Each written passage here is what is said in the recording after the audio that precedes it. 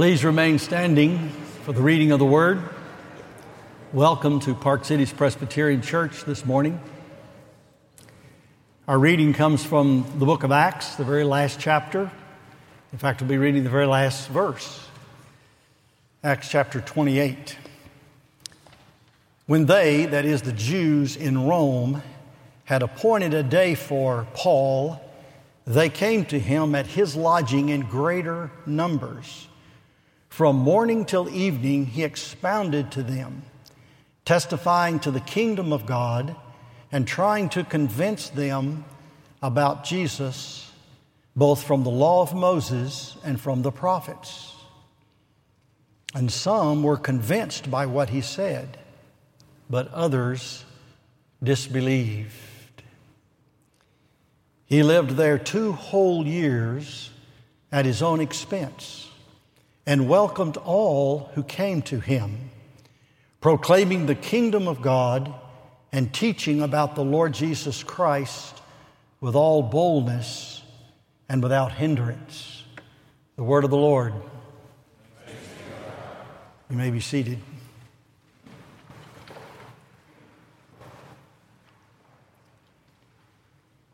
We find Paul in Rome, safely delivered by not just the Romans, but by the Lord himself. Delivered Paul and enabled him to come to Rome. When he gets to Rome, he finds him a house. He rents it, and he is guarded by a single Roman soldier. But he has enormous liberty. The greatest liberty he has is the liberty to receive visitors. And after he'd been there 3 days, he had a discussion with the Jews who lived in Rome. In fact, there was quite a colony of Jews in Rome here at this date. He told them that he had been delivered over by the Jews in Jerusalem to the Romans, and the Romans had found no fault in him and were willing to set him at liberty. But the Jews would not have anything to do with that verdict. And so first Felix, then Festus, and finally King Agrippa, Paul made his defense, each one finding Paul fascinating, finding Paul's message intriguing. Almost one said, "Thou persuadest me to become a Christian." Another said, "Much learning has made you mad." And in spite of Paul's constant preaching of Jesus Christ, the Jews would not let it go. So they prosecuted him further, and Paul appealed to Caesar. It was his right as a Roman citizen to appeal to Caesar.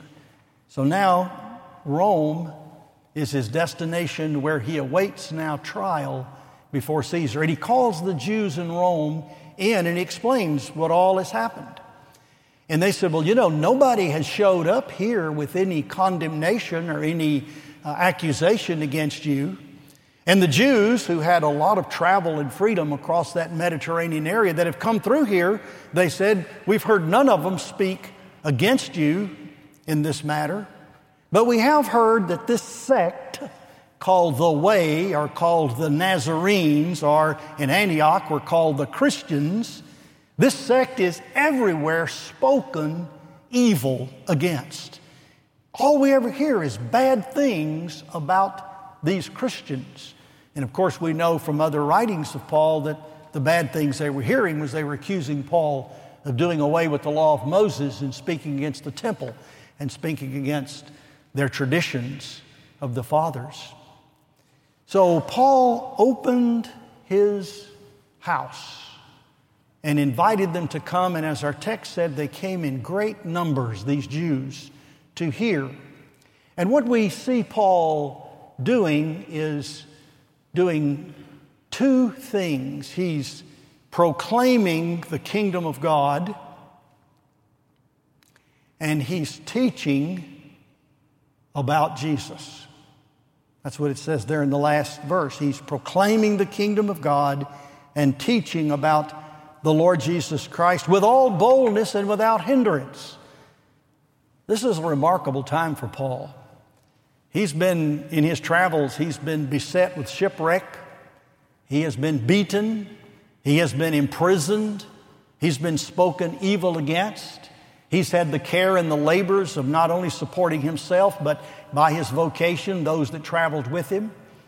He's been run out of one synagogue after another. He has been maligned. He has faced the wise men of Athens. He's faced the depraved men of Corinth. He's had an incredible, he's faced the lion at Ephesus. And now he's comfortable in his own house, and he's able to preach and teach without hindrance.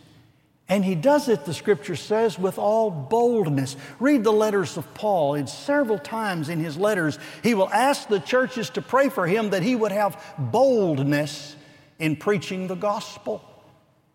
Imagine if you preach and there's a high degree of likelihood that you're going to be taken out and be stoned when they get through preaching you. I guess you would need some kind of boldness to be able to stand and preach in the first place. And Paul had been through all of that, but now he's at Rome. Now he's in this place, his own rented house, and he's receiving all who come to him. One of the things he did was he quoted the prophet Isaiah. In fact, he quoted the same chapter out of Isaiah that we read about the great throne room vision that Isaiah had of the Lord high and lifted up and his train filling the temple. And the seraphim round about, and all of the things that were said there, holy, holy, holy. And when Isaiah had received his commission, this is what God told him to do, was to go and tell this people, to go and tell Israel. And Paul has washed his hands of that charge. By the way, I'll just mention that the commissioning of a preacher, if you want to know something about that, you need to read the book of Isaiah. Isaiah is the commissioned prophet. He's the one that God sends, and he sends with a particular message, and he talks about the nature of that over and over and over. We need to be very aware of that. In fact, that was the one book of the Old Testament that apparently Paul used and referred to more than any other. He, of course, referred to the law of Moses, Deuteronomy. He obviously referred to other books, the book of Psalms quite often, but the book of Isaiah was Paul's preaching manual. And he's now preaching to anyone that'll come, proclaiming, and as I've mentioned in this pulpit many times over the years, the gospel message in that first century came in two venues, sometimes together, sometimes separately. There's a blending of the two, but it always comes with kerygma and didache. Kerygma is the word for proclaiming and for preaching. It's an announcement, and in this case, it talks about Paul proclaiming the kingdom of God. In that message, he's a herald. He is an ambassador of the king and a herald messenger who goes forth to proclaim the kingdom of God has come. Every New Testament preacher from Jesus forward proclaimed the fulfillment of the kingdom of God. But the kingdom of God, the reign of God, the dominion of God is always seen in terms of the king. And the king, of course, is Christ. Jesus Christ is that king. He's the one that has come. So, in proclaiming the kingdom of God, you must also teach, and that's the didache, the teaching. You must teach things concerning the king. And that's what Paul and the other apostles did. The theme of their messages was always Christ and Him crucified. And this is what you see Paul doing here to a Jewish audience. And then he said, salvation has been sent to the Gentiles. They will listen. verse 28. God promised Paul on other occasions that he had chosen among the nations, among the Gentiles. All the nations of the earth would listen to the gospel. It wasn't just for the Jew, but it was for the Jew first, but also for the Gentile, for the Greek. So that's what Paul's doing. He is settled now, awaiting trial in Rome, proclaiming the kingdom of God, the nature of that kingdom, and talking about the king. And that's what we see here. He's free of all of his hindrances, all the travel, all the persecution, all of the illness, all the difficulties he's had. He's opened his home. He's welcomed all. And notice it says here, as we've seen several times when the apostles preach, just like when Jesus preached, some believed and some did not. It's interesting in that passage up there, he says that he expounded to them, testifying to the kingdom of God and trying to convince them about Jesus, both from the law of Moses and from the prophets. It is not enough for Paul or any preacher to just talk about Jesus. Now that's good enough. I remember at camp we used to sing a little song when I was a kid. Let's talk about Jesus, the King of Kings is He, the Lord of Lords supreme through all eternity. The great I am, the way, the truth, the life, the way. I mean, that's just fun. We'll talk about Jesus. We'll learn a lot about Jesus. And it's all important. But Paul was concerned to persuade people, not just to learn about Jesus, but to come to Christ, to commit their lives to Christ, to see in Christ the solution to their problems spiritual, to see in Christ the comfort for their difficulties physical and emotional, to see in Christ a Savior, to see in Christ a Lord. And that's what you see here when Paul preaches. And I think that Paul's formula that he outlines in the book of Corinthians, especially 1 Corinthians, is his formula for preaching. And he says, I'm determined to know nothing among you but Jesus Christ and Him crucified. Paul knew a lot of stuff. Paul was a highly educated person. And Paul could probably wax eloquent on many a topic. Not just probably in the world of religion, but in the world of science as well, and history and culture. There were a lot of things that could be talked about from this pulpit. But Paul made a determination that he would preach just primarily central message of Christ crucified. And you see that formula laid out over and over and over in the letters of Paul. Let me just look at one this morning for our edification. It's in 1 Corinthians, the very first chapter, the very last verse. You can look it up if you'd like. It's verse 30. He, that is God, is the source of your life in Christ Jesus. So we're talking about a life-giving message. He that hath the Son hath life. He that hath not the Son shall not see life. But the wrath of God abides on him. This is life eternal, that you may know me and the only true God and the Son that He has sent. The message is always centered in Christ, the giver of life, whom God has made our wisdom. And Paul has argued convincingly that it is the wisdom of God that is found in the crucifixion of Jesus Christ. But then he says He's made our wisdom and I want you to look at three words, our righteousness and sanctification or holiness and redemption. When Paul speaks about the Lord Jesus Christ, he says, Christ is your righteousness, your holiness, and your redemption. All of these, as well as there are other facets and dimensions to the death that Christ died.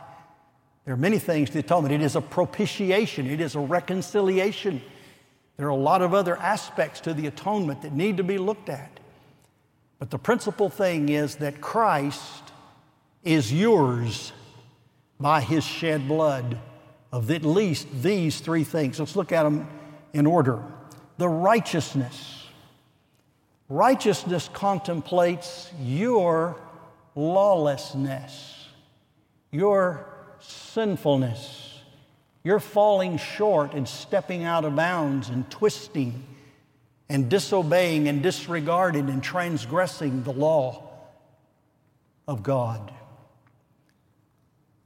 It is the forensic law court concept. It contemplates your lawlessness, and because of that, your condemnation. You are condemned because you have not kept the law of God personally, perfectly, and perpetually. And so you're condemned. You're under a sentence of guilty. And you are due a penalty, death. All sin carries the death penalty. We have quite a few enumerated in the Old Testament law. Sometimes we're a little shocked when we read what they gave the death penalty for when we read the Old Testament law. But the truth is, any and every sin, big sin and little sin, all and each deserve the death penalty in the sight of God. We're born in sin, and we remain in sin, and we die in our sins, except for the shed blood of Jesus Christ. Christ hung on that cross, and His blood flowed. The penalty, His death is the penalty that was due us, but it was executed in Him. So now God is able, because He was dying in our place as our substitute, in our stead, in our room, and on our behalf. Because He's dying there for us and for you, the righteous judge can now say, not guilty. No condemnation. The penalty has been paid. There is no condemnation. You have been justified by the blood of Christ shed for you as your penalty. It also mentions sanctification or holiness. Holiness contemplates our uncleanness, our moral pollution, that which makes us unfit, that which makes us dirty. It is a liturgical term. It has to do with setting aside and cleaning up all of the utensils and the vessels and the people and the animals and the altar and everything that has to do with the service to God. It must come before God. No one can stand in the presence of God unless they have clean hands and a pure heart. And God's moral requirements are that we be clean, that we be washed with clean water. And this is what Jesus Christ's death on that cross does for us.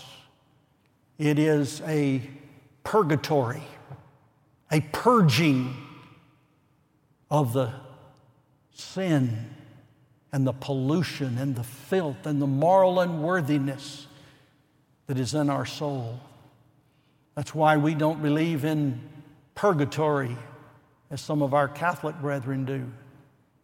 Because we believe it was our sins were purged once for all at Calvary by the shed blood of Jesus Christ. And that blood becomes a cleansing flow to sanctify us, to set us apart, to clean us up, to make us perfect in the sight of God. And Jesus dying on that cross did that for you. Now you have no sentence of guilt against you, and you're clean as the driven snow. In the third place, redemption. Redemption contemplates our helplessness in our sin, our enslavement in our sins, our being bowed down and bent down under the weight of our sins, and our inability to escape and to get any freedom or any liberty at all. And redemption is what Christ accomplished at the cross.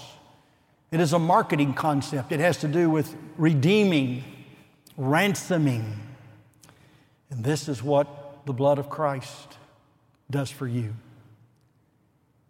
It pays the ransom price. You are not redeemed with corruptible things like silver and gold, but by the precious blood of Christ, as of a lamb himself, without spot and without blemish, a perfect sacrifice that you could never offer. You say, Lord, I give myself to you. The Lord says, I don't want your filthy self. That's no sacrifice. The only sacrifice that God accepts is the sacrifice that Christ made on that cross. Then in His righteousness and in His holiness, you have been set free and redeemed to come into the presence of God. Christ's blood justifies you, sanctifies you, makes you holy, redeems you. Come to that Christ. Believe in His work for you on that cross, where He freely died, gave Himself up, surrendered Himself, and was offered up by God. God Himself made that great transaction for you. Believe, trust, depend. One more thing. In Isaiah chapter 2, God told Isaiah to go to the people and say this: tell the righteous that it shall be well with them. And that's what I'm here to do this morning. I hope somebody came to hear, because I certainly came to tell it. The righteous in Christ, the righteous that are His by faith, the one whose righteousness, holiness, and redemption has been laid upon them, and whose robes of righteousness we wear. Tell the righteous that all will be well with them.